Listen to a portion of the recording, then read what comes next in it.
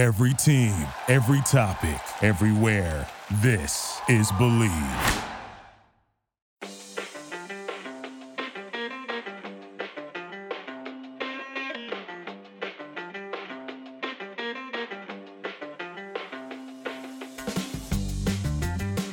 Welcome to another episode of Revolution Recap, coming to you after the New England Revolution's disappointing 1-1 home draw with the Philadelphia Union. The Revs had the better of the play in this one and took a deserved lead in the 75th minute on a Gustavo Bo penalty kick, which was earned by substitute Dylan Barrero. But just 2 minutes later, a terrible Omar Gonzalez clearance gifted an equalizer to Mikel Ure, costing the Revolution 2 points. I'm Sean Donahue, and joining me today is Chris Valukas. Chris, how's it going? Hey, going not too bad. 1-1 draw was a little bit disappointing, but I guess a point you can't really complain about. Also, well done on the pronunciation of Mikel Ure's name. I have no idea if I'm saying it right either. We're just going to go with it. I see you're calling that bad play by Omar a clearance, so that's an interesting take on it. I thought it was an assist, but no. Overall, I'm doing pretty good. Can't complain here. How about you? How you doing? Yeah, I mean, Philadelphia only one loss all season, and the Revolution were very close to handing them their second loss. So frustrating. I mean, they're obviously a very good team, but frustrating for the Revolution to play as well as they did and only leave with a point. And I think frustrating for everybody watching to see Omar be responsible for more drop points for the Revolution. I'm not going to spend too much time on that now because we've got about 8,000 questions and comments from fans that are disappointed in Omar. So we'll spend a lot of time on that. But I think we're both going to try to avoid that for our key takeaway because we're going to spend so much time on it later and because we've spent so much time on it in the past. But with that, let's get right into our key takeaways, which are brought to you by our friends at The Rebellion. Make sure you check them out on Twitter at AnyRebellion and at their website, anyrebellion.org.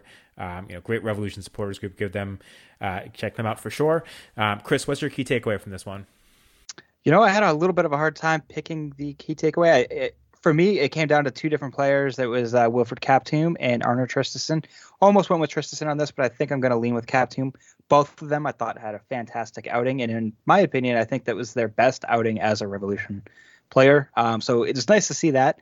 But I'm going with Kaptoum solely because he's the one that's kind of been really absent as of late, more so than Traustason, as far as making the roster and just making any sort of impact. And we know where his salary is, and it's a pretty big number to be not even making the game day roster half the time. So it was nice to see him out there. Nice to see him showing off some of those skills that he's learned at La Masia. In case you haven't heard, Brad Feldman talks about that every single game. But it was nice to see him out there and doing well and playing with confidence. He was 23 for 25 on passing, which I think that his passing needs to improve. I think he got lucky on some of those passes. I'm not really sure how he ended up with those sort of stats.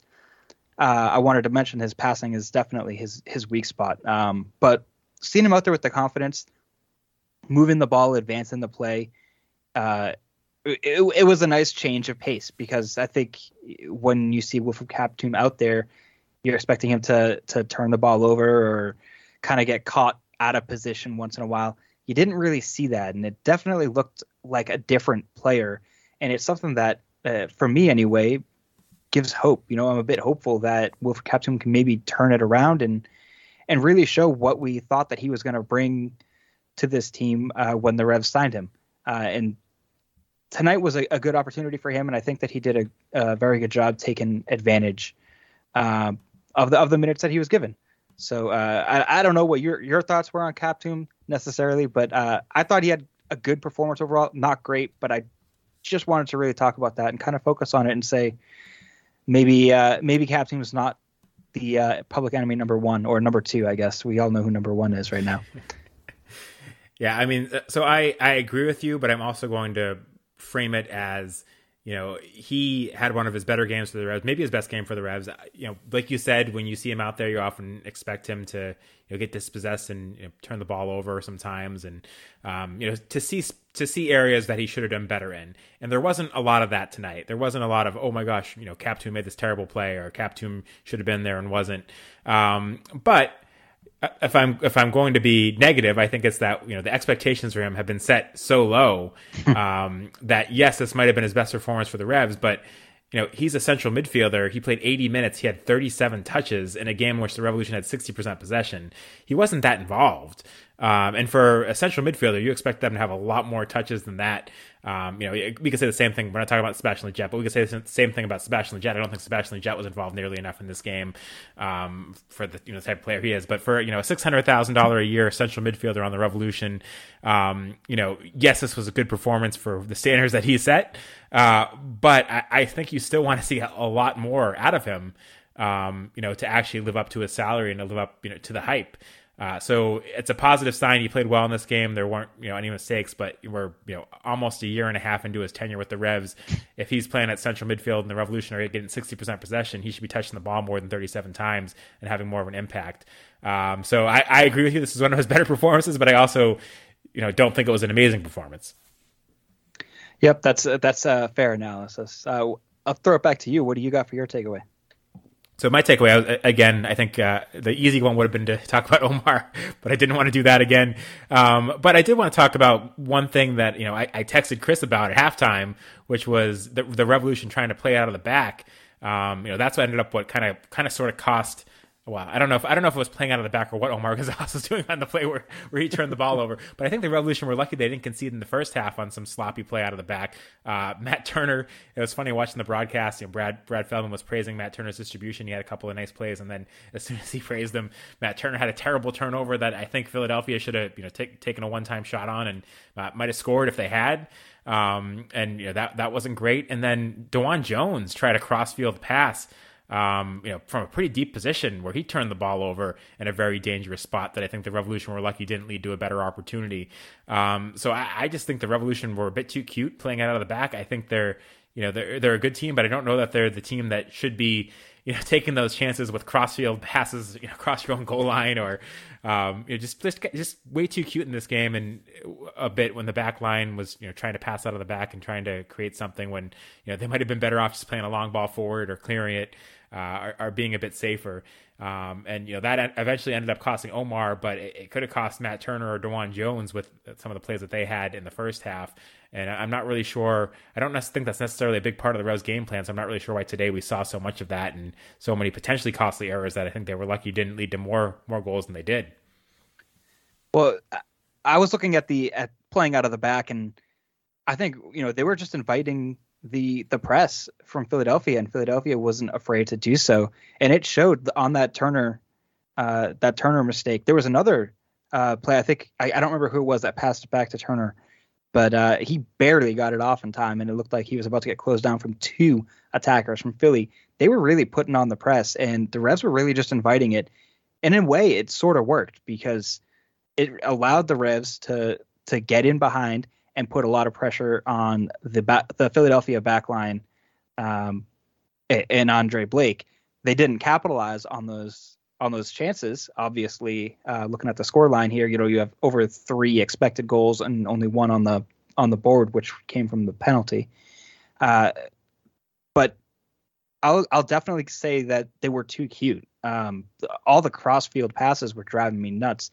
That DeJuan Jones play, I was in the middle of having a conversation with my son, trying to explain some tactics and stuff that probably I don't understand, but my son thinks I do. And right in the middle of that, I had to just stop talking and just say, don't ever do this. Don't ever send the ball across the face of goal like that. The Revs were so lucky not to concede on that play, so lucky not to concede on that Turner mistake. I guess Philly's lucky that they didn't concede 6 goals as well. But looking at the Revs defense, and that's been the issue all season long, has been, keeping a clean sheet. Hasn't really been something that the Revs have been able to do. And getting cute in the back like that is not going to be the way to start doing that, in my opinion. Well, you made a very good point. The Revolution could have scored a lot more goals than they did in this one. Yes, Omar made a terrible mistake that cost them the game, but they could have been up 3-0 at that point. So the margin for error didn't need to be as thin as it was. And, part of that, I think Gustavo Bo was certainly not as sharp as he, can be. He could have had 2 or 3 goals outside of the penalty kick. but clearly the sharpness wasn't there. And I think he's definitely a guy that needs more minutes to work his way back into form coming off of injury. There are other guys as well. Brandon Bai had a good chance he should have done better with. Barrero didn't look particularly sharp with the chances he had. So there were a number of plays that the Revolution could have done better with. And let's be honest, when I saw that Revolution back line with Omar in it, I knew the Revolution were going to need to score more than one goal to get 3 points tonight. I did not think there was any chance the Revolution were going to get a shutout. Did you? No, not at all. I have no confidence in Omar. And to be fair, I mean, I know we're going to try to avoid the Omar talk because it's coming up, but I think we have to touch it a little bit here.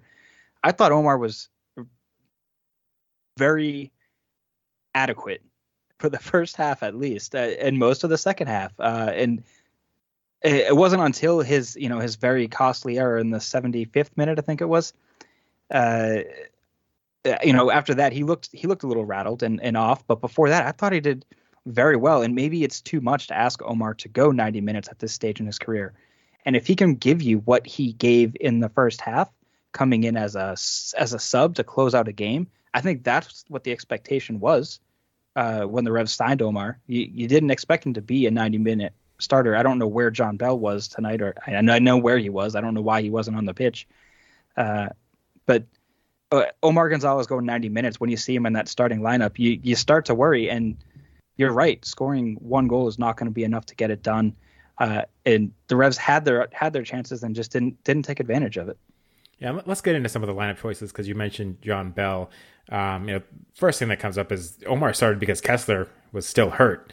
Are you starting to get concerned with how often Kessler seems to miss games with injuries? He's a very young player who's missing a lot of games for various injuries. At this point, to me at least, it's a little bit worrying.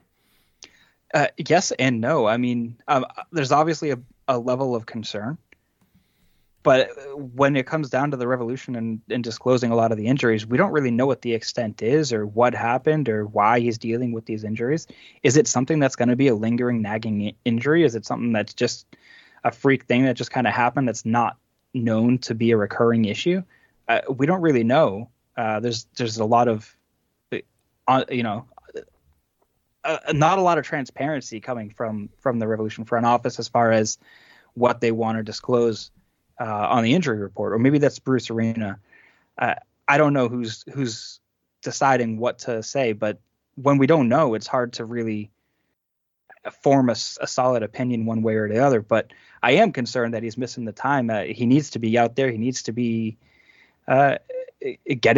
maintaining match fitness and getting. I think he's, when healthy and playing regularly, I think he is the Revolution's best defender. So it's definitely a huge loss for the back line not to have him there.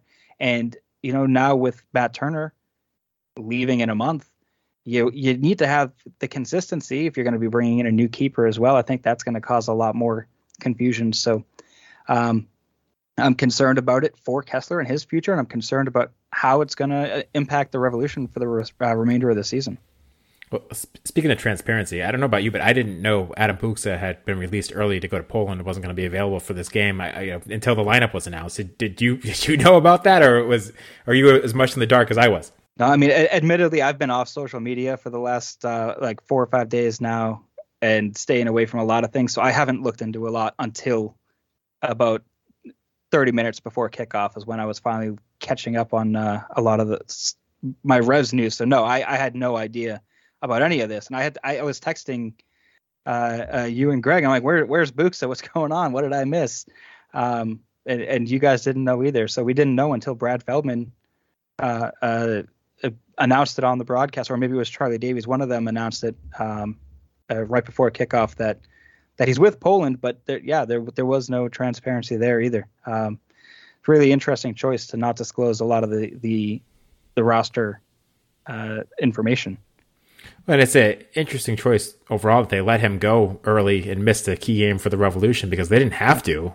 The window doesn't start till May 30th. So I kind of wonder what the thought behind that was. Is this, let's be really nice to Adam Buksa and hope we can keep him around for the rest of the season and not have to, let him go?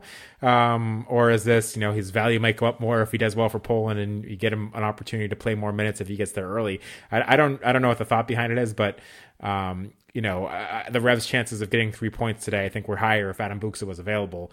And by making that decision to let him go to Poland, I think they hurt themselves a little bit. I think it's the right decision probably for Adam Buksa, but I would be curious to know the reasoning behind it. And to me, it's just weird that we didn't know about it until the lineup was announced. Well, and this could be 100% wrong because I had a little bit of speculation about it. Is there some sort of deal that's already been completed and they're looking to limit his appearances for the Revs so that he doesn't get injured? Is there something like that going on? I don't know. I mean, I guess it's a possibility. I start thinking about everything because, again, there is no transparency. I mean, we didn't even know about Esmir. I mean, we still don't really know when he was actually signed, but he was announced a week after he showed up on the roster report as a first team signing. So who really knows what the reasons are? We're just left to guess time and time again. Yeah, it's frustrating. Yeah, but then we'll talk about Traustason in a bit. Got questions about him, but I just want to quickly touch on the subs. Dylan Barrero came in. I thought he did really well to earn that penalty kick, and he had some bright moments. His shooting definitely was not at the sharpest. Yeah, his shot taking right now. I mean, it just looks like he's trying to make that sort of impact that just deliver a message that he's here or that he's arrived or something. That's what it feels like for me, at least. And it might just be some of that shaking off the new guy feelings, but he was putting everything into those shots. There was no finesse whatsoever. It was just wind up and let it unleash. They might have to check some of the glass panels on the Optum Lounge after that match because he let him fly, but he still. I thought he provided a positive impact overall on the match. He was speedy. He was making some interesting runs that we haven't really seen this team make since Tejan was there. You want to make those comparisons. I'm here for it. I definitely see a lot of the similarities. He looks a little bit more confident than Tejan when Tejan started with the Revs. But he needs to definitely improve his sharpness or at least add some finesse to his shot. Well, the next substitute was Josie Altidore coming on for Wilfred Kaptoum after the Revolution conceded that goal and were pushing to try to take the lead again. We know Josie Altidore has got another few years before he's match fit, but he was ready for 9 minutes in this game. What did you think of this performance? Sorry, let me catch my breath. That was a good one.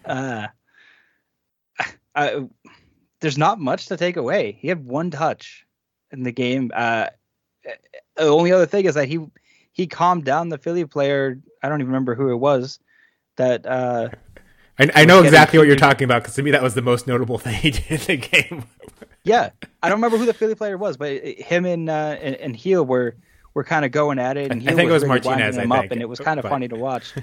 But Josie just pulled him away and calmed him down, and I was like, we need every advantage at this point. Let him get silly yellow cards. I don't know. I wasn't sure what he was doing. Maybe his buddy's with him and he was looking out for his buddy or something. But that was his only impact in the game. He did nothing. I didn't even see his touch. I don't remember it happening, but it's on the stat sheet. So that's what I think of that. I think Justin Rennicks would have been a better addition. I think Justin Rennicks is currently playing tenfold better than Josie Altidore. So give it to the kid, play the kid. But Bruce, we know Bruce is his MO. He's gonna play his guys. But I'd like to see Rennicks out there over Altidore now. And if Altidore needs minutes to get fit, give him some time at Revs too, right? Yep. I mean, you can't waste opportunities with the first team. If you're gonna punt on the Open Cup, throw Josie a start. Right. And on that note, Matt Polster, who played 120 minutes in the Open Cup for some reason, came on in the 89th minute. I thought Polster would come into this game sooner. He's the Revs starting defensive midfielder. He had a really good year last year. He's been pretty good for the Revs this season. I was surprised that he didn't get more than, the timing of him coming in was weird to me. Mm-hmm. Yep, I agree. I mean, if you're going to make a sub at that time, why is it Matt Polster. I want to see maybe a Justin Rennicks or an Ima Boateng come in at that point. It was just bizarre. I just didn't understand why you're adding him to the mix. Maybe Bruce felt that there was a chance that they might lose the draw, but why wait till the 89th minute and not make the move at the 75th minute after Omar assisted on the equalizer? It doesn't make sense to me either. I can't make sense of it.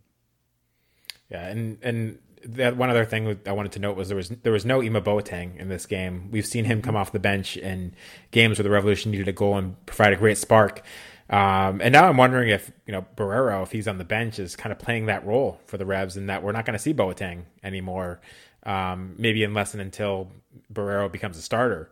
Were you surprised we didn't see him in this one? And do you think that until Barreiro is in the starting lineup, we might not see Boateng very much off the bench? Yeah, I am surprised. I think Boateng could spell Sebastian Lletget or something and provide another spark, because Sebastian Lletget didn't provide much in the second half, in my opinion. I forgot he was on the field until there was one play where he tracked back and started making a counterattack. I don't remember the exact sequence, but it was somewhere around like the 65th minute or so. Totally forgot he was on the pitch. So yeah, I'm surprised. I think Ima Boateng deserves to be out there. I think he's proven time and time again that he's an asset to this team. I don't have his stats up in front of me right now, but I know that he's been getting assists. He's been creating chances. Just his overall speed and ability to get past defenders and stretch the defense. I don't know why he's not getting out there more. I mean, I've been in Camp Boateng now for a while, expecting him to get more minutes, expecting Bruce to play him more. It hasn't happened. And to your point, Barreiro coming in, it does feel like it's the end of the Boateng era, which makes no sense to me, because there's players getting minutes that have contributed way less. Arnar Traustason, we mentioned him a few times now, and I thought that he had a fantastic game despite his foot mob rating, despite he didn't get a goal. I thought he was very active and very involved. I still think that Ima Boateng deserves to get a start over Arnar Traustason at this point. Maybe Boateng's not going to go 90 minutes, and that's fine. If he's not going to give you 90 minutes, make a plan. Get him involved. You need to put him out there. Bruce completely changed the look of the team last year just to fit in Tajon Buchanan. I understand Tajon Buchanan's a different beast of a player, but he saw this player on his roster and says, I need to play him. What am I going to do? Change the formations around, maybe play something that's not quite what Bruce was going for as far as formations and tactics, but he fit him in there, and there's no essence of that at all for Ima Boateng. He's just extra speed or extra legs on the bench. It's frustrating to just see him not being able to contribute, because I think if he was in there, he'd be making a difference. I completely agree with you. And the other thing I will say too is that, you get 5 substitutions in MLS this year. And, earlier on in the season, at times you looked at the Revolution's bench and you said, if they need an offensive spark, they don't really have many options. If Boateng was on the bench, it was him and nobody else. But this game, they still had Boateng available. They had Rivera available, who's been playing well for the Revolution. He didn't see the field. They had Rennicks, who you mentioned already, who's been playing pretty well. He didn't see the field. So if the Revolution really wanted to win this game, why is your 89th minute sub Matt Polster, a defensive midfielder? And, why is the only kind of attacking move you make is to take off Captum for Josie Altidore, which didn't really produce much, as you mentioned, produced 1 touch. So I think, there's every reason to question Bruce's substitutions in this one. And if he really wanted to go for this game, he had a lot more options on the bench to try to put more attacking options out there. Like you mentioned, I thought Lletget was pretty quiet, particularly in the second half, and it would have made a lot of sense to take him out of this game. So, there were a lot of moves that Bruce could have made to switch things up. And he didn't. So I don't know. It's just it's frustrating because earlier on in the season, I do think there was a lack of attacking options on the bench. Rivera was an unknown quantity. Rennick was an unknown quantity. You didn't have Barrero, so Boateng was the kind of the one guy you can go to. But now that they finally have those options, he didn't use them. Yeah, I mean, like you said, he made 3 substitutions, and in my opinion, 2 of those were useless. Josie Altidore coming on in the 81st minute. I understand the sentiment there, but he did nothing to impact the game. And then Matt Polster at the 89th minute. I love Matt Polster. I want him on the field. Why are you making that sub? You made that point. I don't understand the decisions. Essentially, as far as I can see, Bruce made 1 sub. Otherwise, it was just nothing to impact the game. Well, and on the Matt Polster point, I do want to mention the Open Cup quickly because we didn't do a podcast after the Open Cup. Those that watched it know the Revolution lost that game in overtime. They put out a lineup that wasn't their strongest, but Matt Polster won 120 minutes. Adam Buksa, I guess going to Adam Buksa, who left for Poland. We don't know when he left for Poland because he didn't travel with the rest of the Open Cup game either. And if you weren't going to let him play in this game, maybe you could have at least used him on the bench in that one. But that's another story. But a lot of the chatter on Twitter, at least after that game, was if you're going to kind of punt on the Open Cup, you better get 3 points on Saturday. And the Revolution didn't get 3 points on Saturday. Does the fact that the Revolution didn't get 3 points on Saturday or tonight rather, make that decision to rest guys on Wednesday and the decision, or well, not the decision, but the result of that game hurt a little bit more, that they got knocked out of the Open Cup and they only got a draw in their home game against Philadelphia? I mean, yeah, you're right. We did not have the Open Cup podcast, so I haven't had my chance to rant about it. And I think it's clear how much I love the Open Cup. I love seeing that. It's just a classic tournament. And I love seeing the Revs in it. I really thought the Revs had a solid chance to make a run this year. And it's also a spot in the CCL. So there's actually some pretty big rewards for competing in this tournament. I don't understand why you don't want to go for it. I mean, New York City kind of did the same thing. They threw out a C team. The Revs threw out basically a C team. I'm not going to go into my Open Cup rant right now, but it was frustrating when they lost. And after that, I was like, now it's just MLS Cup or bust. They don't have a shot at Supporter Shield. So after that, it's just MLS Cup. That's all there is to look forward to. This team now has what month? We're about to go into June, so we got 3 months or so of 3-4 months to prepare and get ready for MLS Cup. And right now, I mean, the Revs are not even in playoff position, so they got a lot of work to do. It does make the Open Cup loss hurt more. Revs are now unbeaten in 5 matches, league matches. So they're trending in the right direction.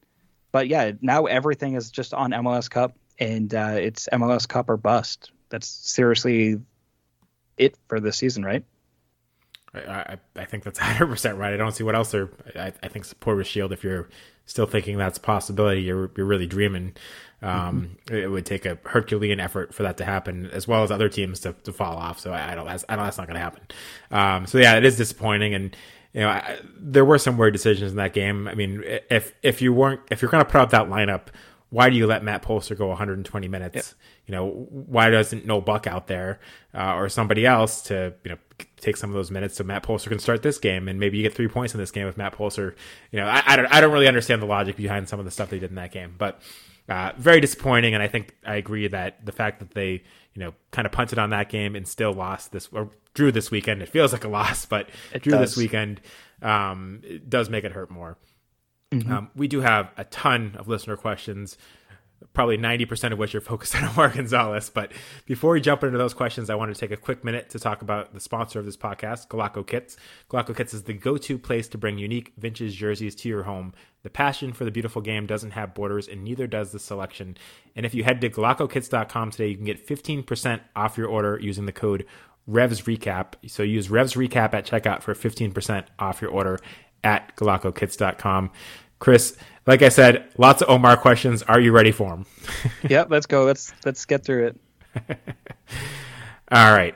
So Mocha on Twitter asked the first question. Barrero has a lot of potential, but what would it take for Bruce to seriously bring up Ravino, who, editorializing here, looked pretty good in the Open Cup, I thought, or someone from Revs 2 to replace Omar on the depth chart? It's laughable at this point. You know, I would love to see Ravino come up. I don't know if there's space right now on the roster to bring him up, but I think that's a fantastic idea. I think playing John Bell is a great idea, someone that has MLS experience. And the one difference that I see between John Bell and Omar Gonzalez, John Bell had a really bad performance earlier this season. I don't remember the game or what mistakes he made off the top of my head right now, but it was a really bad performance. And he went that night or the next morning on Twitter and made a public statement about how he's going to do better and be better, and he needs to be better. He took accountability for his performance. I haven't seen that once from Omar, and yet I've seen mistakes 10 times worse than what John Bell was doing by Omar. It's mind-boggling to me. I thought Omar was supposed to be the veteran, the one that's supposed to take the accountability, that's supposed to understand the process. So I don't know why we don't see John Bell more. I would love to see John Bell. I would love to see Ben Ravino come up here. I would say replacing Omar, I don't know. I still think there's a chance that the Omar experiment could work, right? We saw, maybe I'm reading too much into the first half tonight, but he showed athleticism. He showed that he still has ability to read the game and to defend and to really shut down attackers. I thought he did a great job overall. He had some pretty poor passes, one especially in the second half that I think you'll distinctly remember, ending up behind Matt Turner. But I thought defensively he was the best that he's ever been in a Revs jersey, which way too many samples to choose from. But I think that experiment could work. If he can give you what he gave you in the first half tonight, coming off the bench to close out a game, I think that was the plan all along, to bring Omar in and have him be the closer, the Scott Caldwell role, right? He's nowhere close to that right now, but I think that's what the idea was, and I think that still could happen if he can continue to find this form, not the terrible passes and momentary lapse of intelligence where he's just passing it to the other team. But obviously that's not going to happen all the time. He didn't maliciously go out and just decide to pass it to the other team. I don't remember what his name was, Mikhail something, right? But I don't know. I mean, it's hard to say give him a break, but it just tarnished such a good performance tonight. I don't know. I'm going off the rails on a rant on Omar in my head right now, trying to rein it in a little bit. But to answer Mocha's question, I'd love to see some of the young guys get more chances, more opportunities, especially if Henry Kessler is going to be injured long term. Yeah, I agree with that. I think Ravino, I'd much rather see him than Omar at this point. I'd much rather see John Bell than Omar at this point. I'd rather see just about anybody than Omar at this point. But I also agree with you. I think at least the first 45 minutes was the best we've seen of Omar in a Revolution uniform.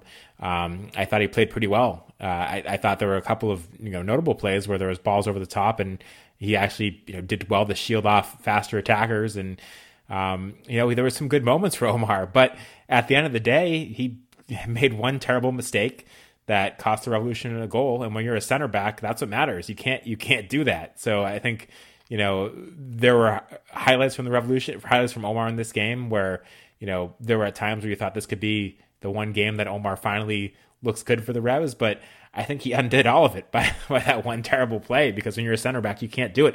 And the really frustrating thing too is that play wasn't about, Omar being old and Omar, not being very fast. I mean, he was never very fast, but he's even slower now than he was. It was, just a boneheaded play that, you would be teaching your kids not to do when they're playing soccer.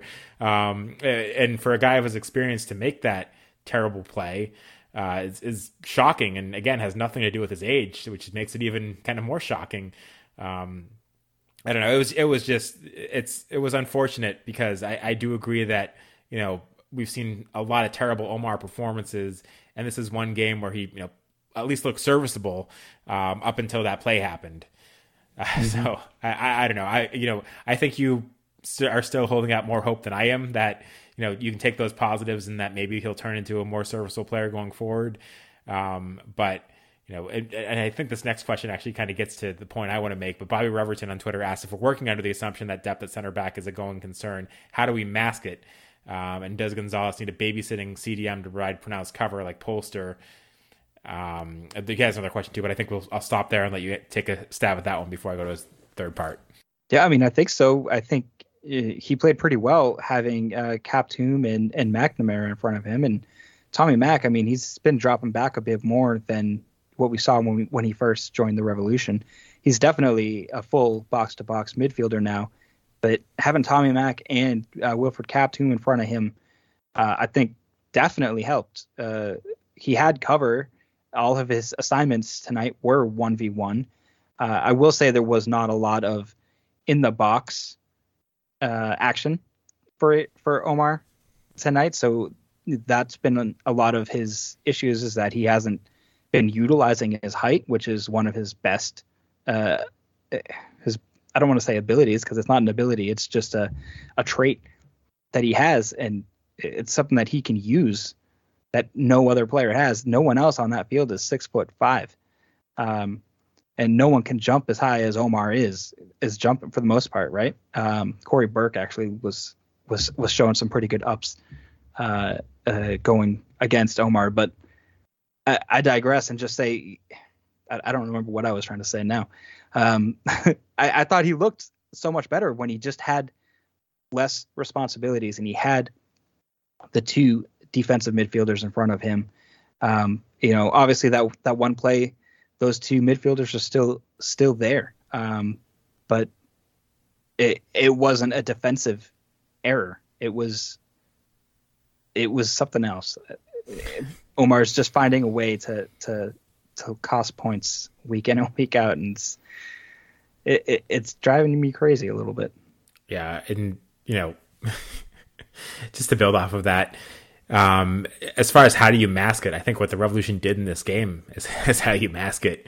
Which, like you said, having Captoom and Polster back there, and then they had 64% possession in the first half. How do you take pressure off your defense? You control the ball, and that's how you mask it. But I don't think the Revolution are capable of having 64% possession and a half, every game. And if they go back to the diamond and try to play Bo and Books up top when both are available, I don't think that's what's going to happen. But I think, in your ideal world, if you want to, limit Omar's mistakes, you possess the ball, you stay on the attack, you have your two kind of center defensive midfielders, and that's how you do it. And they did a pretty good job of it this game until Omar had that boneheaded play that gave up the goal. But again, you do what you did today. That's how you mask it, and you hope that Omar doesn't. I mean, if Omar's gonna have a clearance like that where he just gives the ball away and leads to an easy goal, there's nothing you can do to mask that, right, other than not play him. and I think it worked, right? The masking worked. Omar's defense did not let him down. Defensively, he was sound. It was just a terrible decision and a terrible execution of that decision. It wasn't stopping Philadelphia. It was not gifting them a goal. Right. Viva Revs on Twitter says, please calculate the exact number of points Omar has cost us this season. It has got to be in double digits already. And Charles Maddox on Twitter says, how many ways can we say F off Omar till Bruce gets it?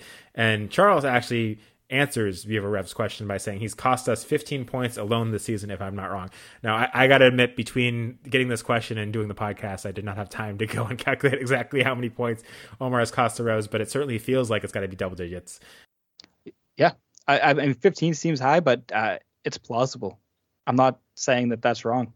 I'd have to do the calculations, but it's too many for one player to be responsible for. And it's hard to put it all on one player, but when you look at the mistakes that Omar has made time and time again, It all comes back to, that was actually all on Omar. Maybe not every single one of Omar's mistakes were solely on him. There's other contributing factors for other times that, we look at Omar and say, oh, it's Omar's fault. One, you can't allow crosses to come in that are, on point perfect. Omar needs to be tracking his runners better, but you can't allow perfect crosses all the time to be coming in either. So I'd say not all of it is 100% on Omar, but 15 points. I mean, it's a lot. I'd say half, say 8-9 points. He's approaching double digits. 2 points tonight, 100% on Omar. And, who else do you blame? A lot of people want to blame Bruce Arena for playing Omar, which makes sense. So the next questions are about that. 6 stars, and he asks, why Bruce, why? Cody Hall says, is Bruce only playing Omar because depth is an issue, or because he has no faith in John Bell, or only cares about experience, even if Omar has clearly forgotten everything since elementary school with that clearance? What is it, guys? Gunnar Gunzi says, how does Omar still have a job? Does Bruce Arena own this guy money or something? This guy sucks. All right, Chris, there's a lot there, but I think it boils down to, why is Bruce still playing Omar? You have an answer? No, I don't. But I've been on the sit Omar bus now for a while. There was a few weeks ago, I don't remember the game offhand, but I was like, he has to be done. There's no way that he's still going to be on this roster after this performance, after so many back-to-back poor performances, and he's still getting time. I think right now the only reason that he's still on the roster is because the Revs need him on the roster, and they're going to be paying his salary regardless, right? You don't want to buy out that contract if there's other ones that maybe are the ones you want to buy out. Maybe you do want to buy out his contract. I don't know. But the fact that there's just not a lot of defensive depth, John Bell is the logical other option, and Bruce likes his guys. I said it before as far as why Josie came on instead of Justin Rennicks. Obviously, that's not necessarily the reason, but it feels like the reason. Bruce plays his guys. He knows his guys. He trusts his guys. And maybe there's a bit more accountability from Omar behind the scenes that we don't see publicly. And that's fine. I get it. You don't have to publicly address everybody. But when you do, like John Bell did, it makes it harder to look at a guy like Omar and say, what's going on here? Why is he still getting the minutes? What's the reason? It's hard as a fan. Yeah, and I think you kind of hit the nail on the head on why does he still have a job? It's because, you can't get rid of his contract right now. You can buy him out, but you're still on the hook for the contract, and it's still counting against your salary cap. So I think the leash on Omar is pretty long, because not only are you on the hook this year, on the hook next year too. So you're not really gaining anything other than a roster spot if you were to buy him out now. And then if you buy him out in the offseason, you can think. I think he's got the rest of this year for Bruce to figure out whether he still has a role in this team. And then if he doesn't, then you can buy him out in the offseason. Then you can get the salary off the books. But it's really frustrating to watch. But there's no. I think he's here through the season at least. And if he continues to play like he's playing, maybe Bruce will finally realize you got to buy him out. But there's not much advantage to buying him out now, other than for fans to have the relief of knowing there's no way that he's going to play. Yeah. And then on John Bell, again, going back to the transparency thing, I think some of it's that Bruce trusts Omar and his experience more than John Bell, and maybe doesn't see that highly in John Bell. He had that game that Chris mentioned earlier in the season where he didn't look very good. Certainly one game shouldn't alone be the reason for him to not play anymore, because Omar's had a huge amount of bad games. But at the same time, John Bell, we know, has had injuries this season too, that they haven't been fully transparent about. And, eventually they'll tell us, he was out these last few games with injury and we didn't really even know about it. So we don't know how many games he's been out injured and how many games he was actually available for and just didn't play. I think he's been injured for a lot of the times where you would have liked to have seen him play for Omar. I think John Bell's actually been injured. And he played in the Open Cup game, so he probably, Bruce, again, just like with Polster, probably didn't want to play him too much. So we'll see what happens going forward. But I think a lot of what's happened so far, we can assume was injury related. Yep, I think that's fair. And I think the nod to the Open Cup match for John Bell too is partly why he didn't get the start. At least I'd like to think that's why. And Revs fan 94 takes it maybe a step too far and says, at what point is it time to remove Bruce's role as head coach? And also, when does Omar lose a spot? We already covered the when does Omar lose a spot, but at what point is it time to remove Bruce's role as head coach? A 10-game losing skid with a negative 20 goal difference. That's what I'm going for. Because Bruce already won the Supporters' Shield for the Revs. It took him, 2-3 years to do that? Turn this entire club around from one of the nastiest dumpster fires I've ever seen. Cincinnati would have been proud of how bad Brad Friedel had this team playing, and came in and took that same exact squad, turned it around in just a couple of years' time through a pandemic, gets this team a Supporters' Shield, is bringing in steady numbers when it comes to attendance, and he's still making the team competitive, right? We're arguing right now, or not arguing, we're just upset looking at the results, but this team's not far out from the playoffs. They, like I said earlier, they're 5 games unbeaten right now in MLS. There's not a whole lot of reason to be calling for Bruce right now. I don't understand that. I understand being upset that Bruce keeps playing Omar. I am too. But no, don't. Why are we calling for Bruce's head right now? He needs a lot worse than what we've been seeing. Yeah, there's a lot of reasons to be frustrated with some of Bruce's decisions. Omar being number one, based on Josie Altidor's return so far for the Revolution. I think there's a lot of people that are frustrated by that move and his large unknown salary. But it's, I mean, if you're going to remove a title from Bruce, which you can't because it's a package deal, it would be Bruce the GM, not Bruce the head coach. In my view, that's the one that's been hurting more.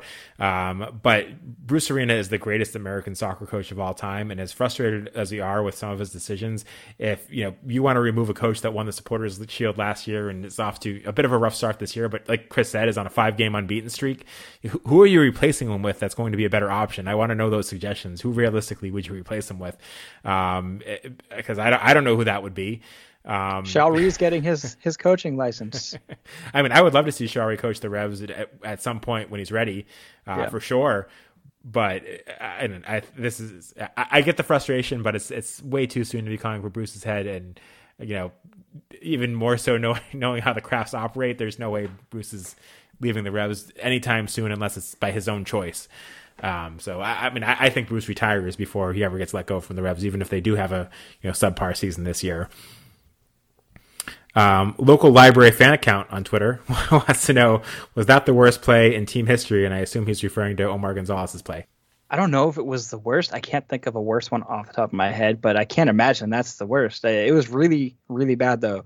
I will say, I believe local library fan account is a pretty diehard Indianapolis Colts fan, and I know they have probably the worst play in NFL history against the Patriots a few years ago. So I just wanted to shout that one out there real quick because anytime I can talk about that play, it's just a lot of fun. That was Pat McAfee.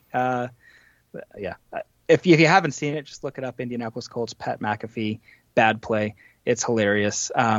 But as far as the Revs go, I don't know if this is the worst play. Can you think of a worst one? Because no, it's frustrating me that I can't, because I'm sure there is, but I'm sure as soon as we're done recording, I'll think of it. But there's been a lot of really bad Revs teams out there. There's been a lot of really bad Revs defenders.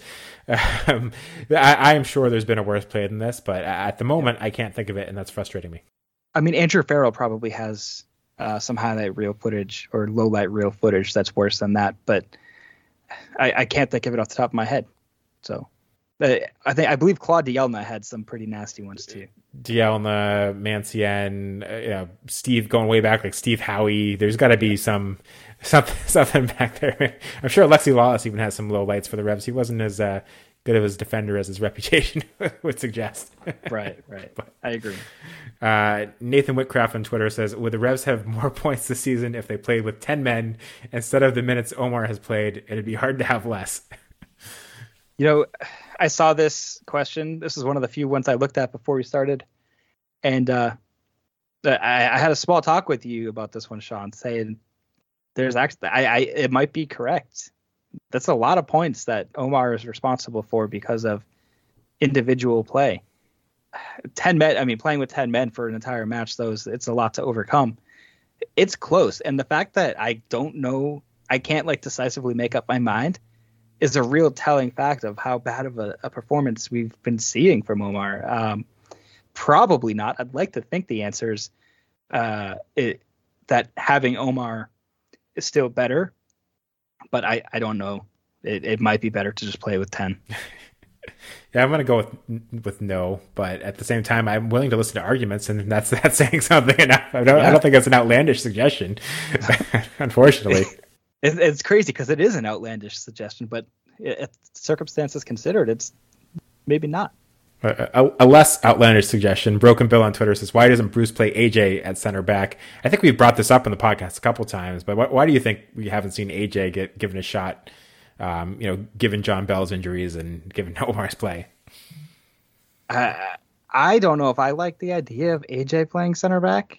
I mean, I feel like it's just going to be the same response, if not worse, than what we're seeing with Omar. I think AJ has shown that he has also lost quite a few steps in his career. I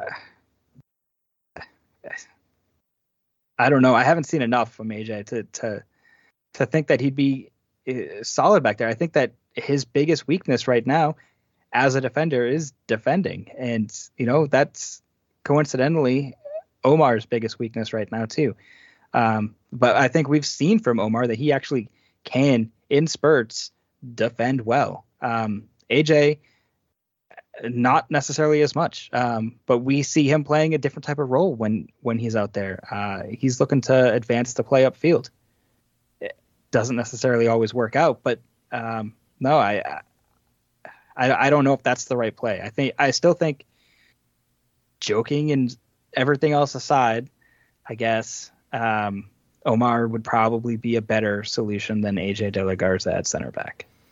I don't like AJ De La Garza at center back, but I've suggested this before just because Omar's been so bad. And I'd rather see John Bell at center back. I'd rather see Ben Ravino at center back. But with how Omar's played this season, I would give AJ a shot at it. But that's a pretty bad option, I think. At his age, given it's not his best position, given he's not a very tall guy. Yep. I don't love that. He's option. Very small frame, yeah. Yeah, I don't love that option. But I don't think it's an outlandish suggestion just because of how bad Omar has been rather than anything else. Well, you want to try it out? Throw him down to Revs 2. MLS Next Pro is a made up league. It doesn't mean anything. So who cares what the standings are? Throw him down there and just see if he can play center back. Maybe he can, and then if he can't, sure, try it. And Pilkman15 on Twitter says he can't wait to see fully fit Josie in a few weeks. I'm gonna guess that's sarcasm. Yeah, I can't wait to see it either. We'll fully be here. fit Josie, the mythical fully fit Josie. I mean, it's hard taking a real jab at Josie because I haven't been fully fit in 20 years. So, but he's a professional athlete. I'm not. I just talk into a microphone. So yeah, it's. I don't know. I mean, you'd like to think that Josie is already fully fit, but the fact that it takes him a few months to get there is questionable. Yeah, I'm not fully fit either. I'm just wondering when I can get my $4.5 million buyout package. Yeah, I'm waiting on that too. Yeah. Shannon Dahlstrom says, I think the game needed Rennick's energy and strength and Ima's speed for subs. I think we both agree with that based on our comments earlier, right? 100%. Yep. And she also says, stop playing Omar, which I think is a sentiment shared by just about all of our questioners today. Ryan Duplicia on Twitter says, I really feel that we were holding our own and making a ton of opportunities. Tristan had a stellar game. All was well until the Omar pass, and the side seemed to instantly deflate. I think we'd both agree with that. And then on Tristan, James Downing also wanted to know your thoughts on a seemingly motivated Tristan today. Yeah, I thought he was good. And motivated, I think, is the right term. He looked hungry. He's that fancy footwork in the first half that he did on the byline there. I don't remember the defender from Philly that he got around, but It was something that we haven't really seen from him, the confidence and the ability to really take on a defender 1v1 and get past them. I think he kind of surprised himself a little bit there too, because right after that, it got knocked out for a corner by the second defender, and he had a pretty good smile on his face, like, wow, I can't believe I just pulled that one off. But he looks like he's having fun as well as being motivated, and I think that's what you want from Arne Traustason. When he came in, you expected him to be a difference maker, not necessarily a game changer every single game. He's not going to be a DP level player, but we expected him to come in and make an impact here and there to really maybe change the way the game is going to go. And he had some swagger about him tonight, and it was really good to see. I hope we keep seeing it because I really enjoyed, I should say, watching Arne Traustason play tonight. Yeah, I agree. I thought it was one of his best games for the Revolution. I think Charlie Davies called it the best game he's played for the Revolution. He had 2 key passes, he had a couple fouls, he had that, couple successful dribbles. I thought he looked really good, and this is the Traustason that I think everyone was hoping to see when the Revolution signed him. And he's been, I think over the past few weeks, he's shown a lot for the Revolution. So, hopefully this is a sign that he's going to become a more useful player for the Revolution going forward. But I agree, it was a good showing from Traustason, and hopefully another good performance for him to build on. I will say only 32 touches though, which is a little bit low. I still want to see Arne getting a little bit more involved. He played 63 minutes. So I would like to, with how much possession the Revs had, I would definitely like to see him getting a bit more involved. But when he was involved tonight, solid performance. And I think that he's really making a case for himself to have a spot on this roster going forward. And maybe this is some Dylan Barrero fallout. So he's feeling the push of a younger, faster, more dynamic winger coming onto the roster, and he's really pushing to show his worth and earn a spot on this roster. I agree. I would have liked to see him have a few more touches, but at the same time, when you compare him to the other wide guy, Leggett played 30 more minutes and only had 4 more touches. So if you do touches per minute, I think Traustason was a lot more involved and showed a lot more than Leggett did in this game. Yep, 100%. Tyler O'Brien also wanted to talk about Traustason and Captoom. He said, I thought this was a pretty good game for Arne and Captoom as well. Do you think they're finally adjusting to the league and will start to be the players they thought they could be when signed? Chris, you talked about Captoom earlier. We just talked about Traustason. Would you group them together and say they're both finally adjusting to the league and maybe are turning into the players we thought they'd be? I'm not going to say definitively yes, I think so. But I do think they're trending that way, and I hope that they keep going because that only means good things for the Revolution. Yeah, I agree. I think it's too soon to say that definitively. I'm more confident in Traustason from what we've seen lately, and I think I still need to see a lot more than from Captoom, what we've seen to be sold yet. Especially, too, I think the expectations should be higher for him, given he's one of the highest paid guys in the team with his salary. Yep. Broken Bill had a couple of questions. First, he said, how would you assess the performances of this season of Bruce's guys?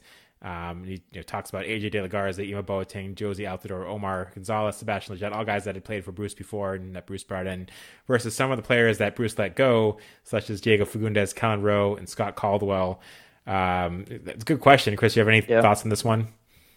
Well, first of all, I don't know how Scott's doing. I haven't really been following his performances over there at RSL. But Diego is killing it right now in Austin. I will say, however, I don't think that he necessarily would have been having the same impact if he had stayed in New England. I think he needed that fresh start. I think he needed a different group of guys around him to really get going. He looks comfortable. He looks fresh and energized down there. And Kellen Rowe, I think that's probably the one that I would hit on as saying I wish that he had maybe stayed, because he just finds a way to give you more than what you expect. Last season, Kellen Rowe was the only player for Seattle Sounders to play in or to feature in every single match in MLS. And this is a guy that the Revs just didn't sign. Didn't re-sign, I should say. Didn't offer a contract to. I think they maybe declined his option. I don't remember exactly what it was. It's 2 off seasons ago now. But yeah, not those 3, but those 2, Diego and Kellen, I think you want to look at those and say, oh, could they have added some value? Kellen, I think definitely. Diego, I think it's questionable. But you want to talk about the guys that Bruce has brought in, his guys. I think Sebastian Leget's the only one, or maybe Ima Boateng. I forget that he's one of Bruce's guys too. But Sebastian Lletget has been the only one that really has been contributing as far as a regular starter. Ima Boateng doesn't seem to be getting his opportunities, but AJ De La Garza, obviously he's a depth piece, so it doesn't really impact anything. Josie and Omar are the two glaring red flags on there, but those are not going to be a like for like when you're talking. What I think is Kellen Rowe is the one that would be an impact to this team. But I'm kind of rambling on this question here. I like the question a lot. I'd like to sit down and actually talk about it more, go deeper into it, because it's a fun one to really, really dig your heels into. Yeah, I think all those guys could still help the Revolution. I've mentioned Caldwell before. He's got 9 starts this year. He started most of Salt Lake's games. There was talk last year, can he still go 90 minutes because of, Bruce was only playing him like 5-10 minutes a game. He still can, and he's, making a supplemental roster spot guy for Salt Lake, and was a homegrown supplemental guy for the Revs that didn't even count against the salary cap.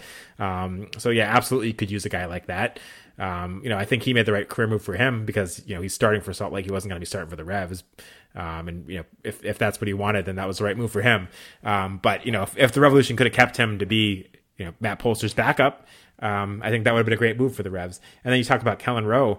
With Kellen Rowe, there was a lot of talk over the years, including from me, that, his growth was kind of hurt by, his position being moved around a lot, that he looked like he was going to be a central midfielder, and it was deeply buried behind Lee Wynn. So he got playing left back and on the wings and all over the place.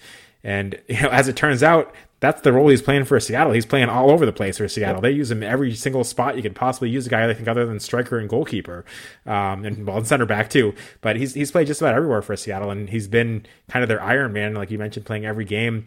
But he hasn't been this, star guy for them, or this, key cog at a certain position. He's just been the versatile guy that's filled in. Seattle's had a lot of injuries, and he's filled in just about everywhere and done well.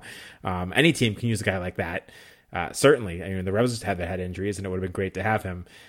So yeah, he would help the Revs. And then, Diego Fagundes is having a phenomenal year. But the one thing I'll say about Diego, and Chris, you kind of already hit on this, is I think he fits in much better in Austin. And you saw one of Diego's best years was under Brad Friedel before Carles Hill came, when Brad Friedel kind of gave him that number 10 role and let him run the offense. And that was never going to happen when Carles Hill came here. He was always going to be, second or third fiddle in that offense, or in that midfield. And I think Austin's given him a lot more responsibility than he was going to have for the Revolution. And I think he when the Revolution gave that to him, he kind of thrived with it. And when he had to be kind of, the second guy that had to have chemistry and can, combine with a Carles Hill, that didn't work as well for him, or that didn't end up being as effective for him. So, he's playing really, really well right now. But I think I agree with you, Chris, that it's a question of whether or not that would translate to him playing really well for the Revolution and the system and what they're trying to do. Yep, and I think he's created a great chemistry between himself and Driussi as well. They've been linking up all season long, and Diego Fagundes and Driussi are the two main reasons that Austin is as successful as they are so far this year. And then Broken Bill also asked, what has Tommy McNamara done right in order to become a starter? So consistency, and he's putting in the effort too. I think a lot of other players necessarily aren't doing. I mentioned it earlier in this episode that we've seen Tommy McNamara show that he's a true box-to-box midfielder. He's been running from making a defensive play to the same sequence, being up in the attacking box. He's doing it all, and he's not doing anything necessarily bad. There's moments, I guess, where Tommy Mac has made poor challenges, or gets close to, red card or yellow card, double yellow cards, whatever you want to call it. Maybe he has some sloppy challenges, and I'm not going to try to defend those, because that definitely happens. He makes some poor decisions once in a while making passes, but he's involved every single time that he's on the pitch. Tommy McNamara is one player where we don't say, like Sebastian Lletget, and say, oh, I forgot he was on the pitch for the last 20 minutes. No, Tommy Mack is there because he's chasing the ball. He's getting involved. He's making tackles. He's advancing the play.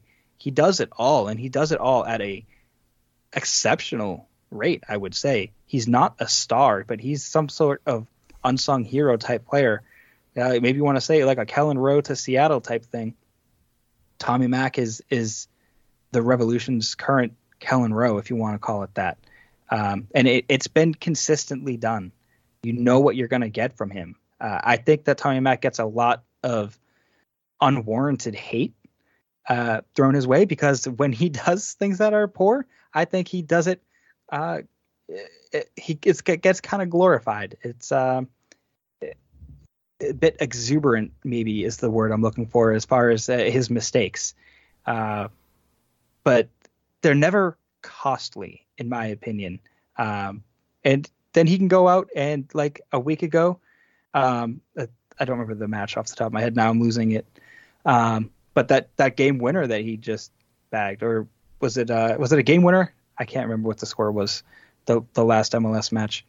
I think it was. Yeah, it was 3-2, right? So it was the one of the three Golazzos the Revs scored in that game. All the Golazzos, yeah, and Tommy Mack added one of his own, and he's been close to getting one, and he finally got it. Third time was the charm, and I don't know why anyone thinks Tommy doesn't deserve a spot. The only thing I could think is if there's going to be too many cooks, right? You don't want a overcrowded midfield of starters that are deserving a spot. You don't want to like create extra spots for Tommy Mack, but you're not at the point. I think Carly Seal, Tommy Mack, and Matt Polster are your three guaranteed midfield starters. And they've all done the same thing and provided consistency. They've done their jobs and they've done it well. And I think Tommy Mack, with transitioning more towards, he's playing a bit deeper, it seems, this season than last year. I think that he's adapted pretty well to that, and maybe some of that dropping back, maybe he can partner up a bit more with Polster and provide some cover or masking of Omar Gonzalez. Maybe that's going to be in the future. I don't really know, but I think Tommy Mack 100% deserves to be the starter. I think he hit the nail on the head. I think it's consistency from him and lack of consistency from the other options. I mean, Captum, we don't need to go into details there. The consistency hasn't been there with him. And then, Maciel, I think, is maybe your other option. And, he's a young guy that has struggled with injuries and I think probably consistency too. And then, there's Noel Buck, who's a young guy with a bright future, but I don't think he's ready yet. He didn't even play in the Open Cup game. And then, Scott Caldwell and Louis Caicedo aren't here anymore. So it's consistency of Tommy McNamara, and then the other options just haven't stepped up. Right. And Sandra Lawson on Twitter asked a question that's not related to today's game, but was wondering if maybe the best replacement for Tejan is actually DeJuan Jones. He was an attacking player in college. He's done a good job at his role when asked to fill, but is it his natural fit? I see the similarities. I can understand where this question's coming from, but no, I think DeJuan is perfect where he is. It is extremely difficult to find a good fullback in MLS. And the Revolution have done exceptional in finding two of them with DeJuan Jones and Brandon Bai, maybe the best fullback tandem in the league. I haven't actually done any research to back up that statement, but I'll make that statement regardless because the Revs are very fortunate to have DeJuan Jones playing left back, Brandon Bai over at right back.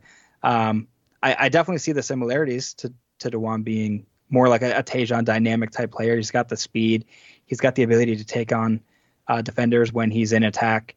But DeJuan possesses, I think, more possibly than what Tejan has because DeJuan is able to track back. He's able to defend. I think he's improved immensely with his defensive work rate and his ability to shut down a cross, to track back when there is a turnover because DeJuan's not perfect. He had a really bad pass in the first half tonight.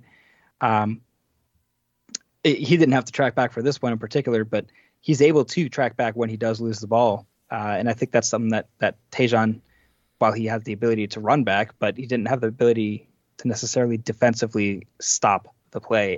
Whereas DeJuan Jones has that in him. I kind of like the idea a little bit, but I think Dylan Barrero is going to be that guy if you've seen the way that he played tonight, coming in with a lot of the same things that you see in DeJuan Jones, but on the offensive side of the ball, not so much on the defensive.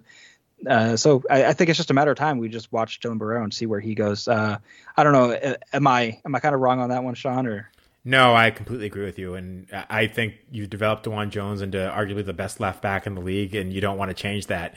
I completely see Sanders' points, and others have made it as well, that, he was an attacking player in college. But that doesn't necessarily mean that his best position is going to be an attacking player in MLS. And he's just done so well from that left back spot. It gives him more runway going forward. And, I think it suits him very well with his speed. And it is a very, very hard spot to fill. We've seen the Revolution try over the years, whether it was Alexander Butner, Gabriel Somi, Didier Domi, Edgar Castillo, Casio going way back. Even Claude Dielna got a run out there. Claude Dielna. It's very hard to find a good left back. The Revolution have the best left back in the league. I don't want to mess with it. And at the same time, I don't think it's good for DeJuan Jones's development to mess with it. I just talked about Kellen Rowe. I think DeJuan Jones being the best left back in the league, you don't try to make him a versatile guy that plays different positions. You keep him at the spot that he's so good at and let him, continue to develop and become that player. I completely get why you'd have this thought, but I keep DeJuan Jones at left back. Yep. And then Eric at Big Nation got one in just under the wire. He thought he was going to be too late, but we got this one, and it's a good one that I wanted to make sure when I saw it, I wanted to make sure to mention it because we haven't talked about it. But he said the thing that really bums him out is the story of the night should have been that Carles Heel gave the penalty kick to Bo, presumably to help him break out of the yips we were all seeing at the start of the half. Instead, it's going to be Omar's brutal gaff. We didn't talk about that, but that is a good point to make, is Carles Heel is the Revolution's penalty kick taker, and he let Gustavo Bo take that. Do you think it was because, Bo needed some confidence? I thought about this, and I had two solutions to this question. One was, is it just the confidence thing? Maybe, but Bo also hasn't really been playing, so he hasn't really had a chance to lose any confidence. And if anything, I thought he was playing with a ton of confidence. The other one, I think, is that his brother is in the stands. And maybe that had something to do with it. He had some family actually with him. His brother, I forget what his first name was. Is Emiliano? It might have been what it was. I heard over the broadcast, Brad Feldman mentioned it, but he was in the fort with everybody. And so if you were at the game in the fort, you probably saw him there as well. So that's kind of where my mind went, was that might be the logical solution here, or the logical answer was Carles Heel was just giving Gustavo a favor, saying, hey, your brother's here, you take it, you put it in, you get the goal, you get the glory for tonight. Enjoy your night with your family. So that's what my thought is, but it could very well just be to build up Gustavo's confidence and maybe help him get some goals, some easy goals, so he can make a run for the Golden Boot later. I don't know. We could throw at anything now at this point. Yeah, I mean, the only thing I'll say is that it's great that happened and that he scored it, but he missed a penalty for the Revolution last year, and I think if Carles Heel had given him one to score in front of the fans or for his confidence or for whatever reason it was, and Gustavo Bo misses it, I think what we're talking about is a lot different. Yep. I trust Carles Heel to take a penalty kick more than Gustavo Bo. I'm glad it all worked out. It was a great penalty. It was a fantastic penalty. Showed a lot of confidence. Yeah, and I'm glad it worked out. But I think the conversation would be a little bit different if he had actually missed that and we'd wished it was Carles Heel that had taken it. Hey, butterfly effect. If Carles Heel did take it, we're probably not talking about Omar. So, but that's a different rabbit hole. Yep. And I think that's it for questions. Although Alex Dolan did want to ask whether Greg's highlight of the night was seeing him at the game, and I think it was. but Greg can answer that. Chris, any final thoughts? No, I don't have a whole lot to add. I think we covered it all and then some. And where can people find you on social media? Yeah, best spot for me is over on Twitter. You can find me at Chris Valukas. Currently on a small Twitter hiatus, but I'll be back very soon. And you can follow me on Twitter at Sean L. Donahue. And of course, follow the podcast on Twitter, Facebook, and Instagram, all at Revolution Recap. And please rate and review us on iTunes, Spotify, or wherever else you listen to podcasts. As always, be sure to check out our friends at the Bent Musket. Thanks again for listening. We're not 100% sure. The Revs are off for the international break, so we'll let you know via our social media methods on when the next podcast will be. But for now, thanks again for listening.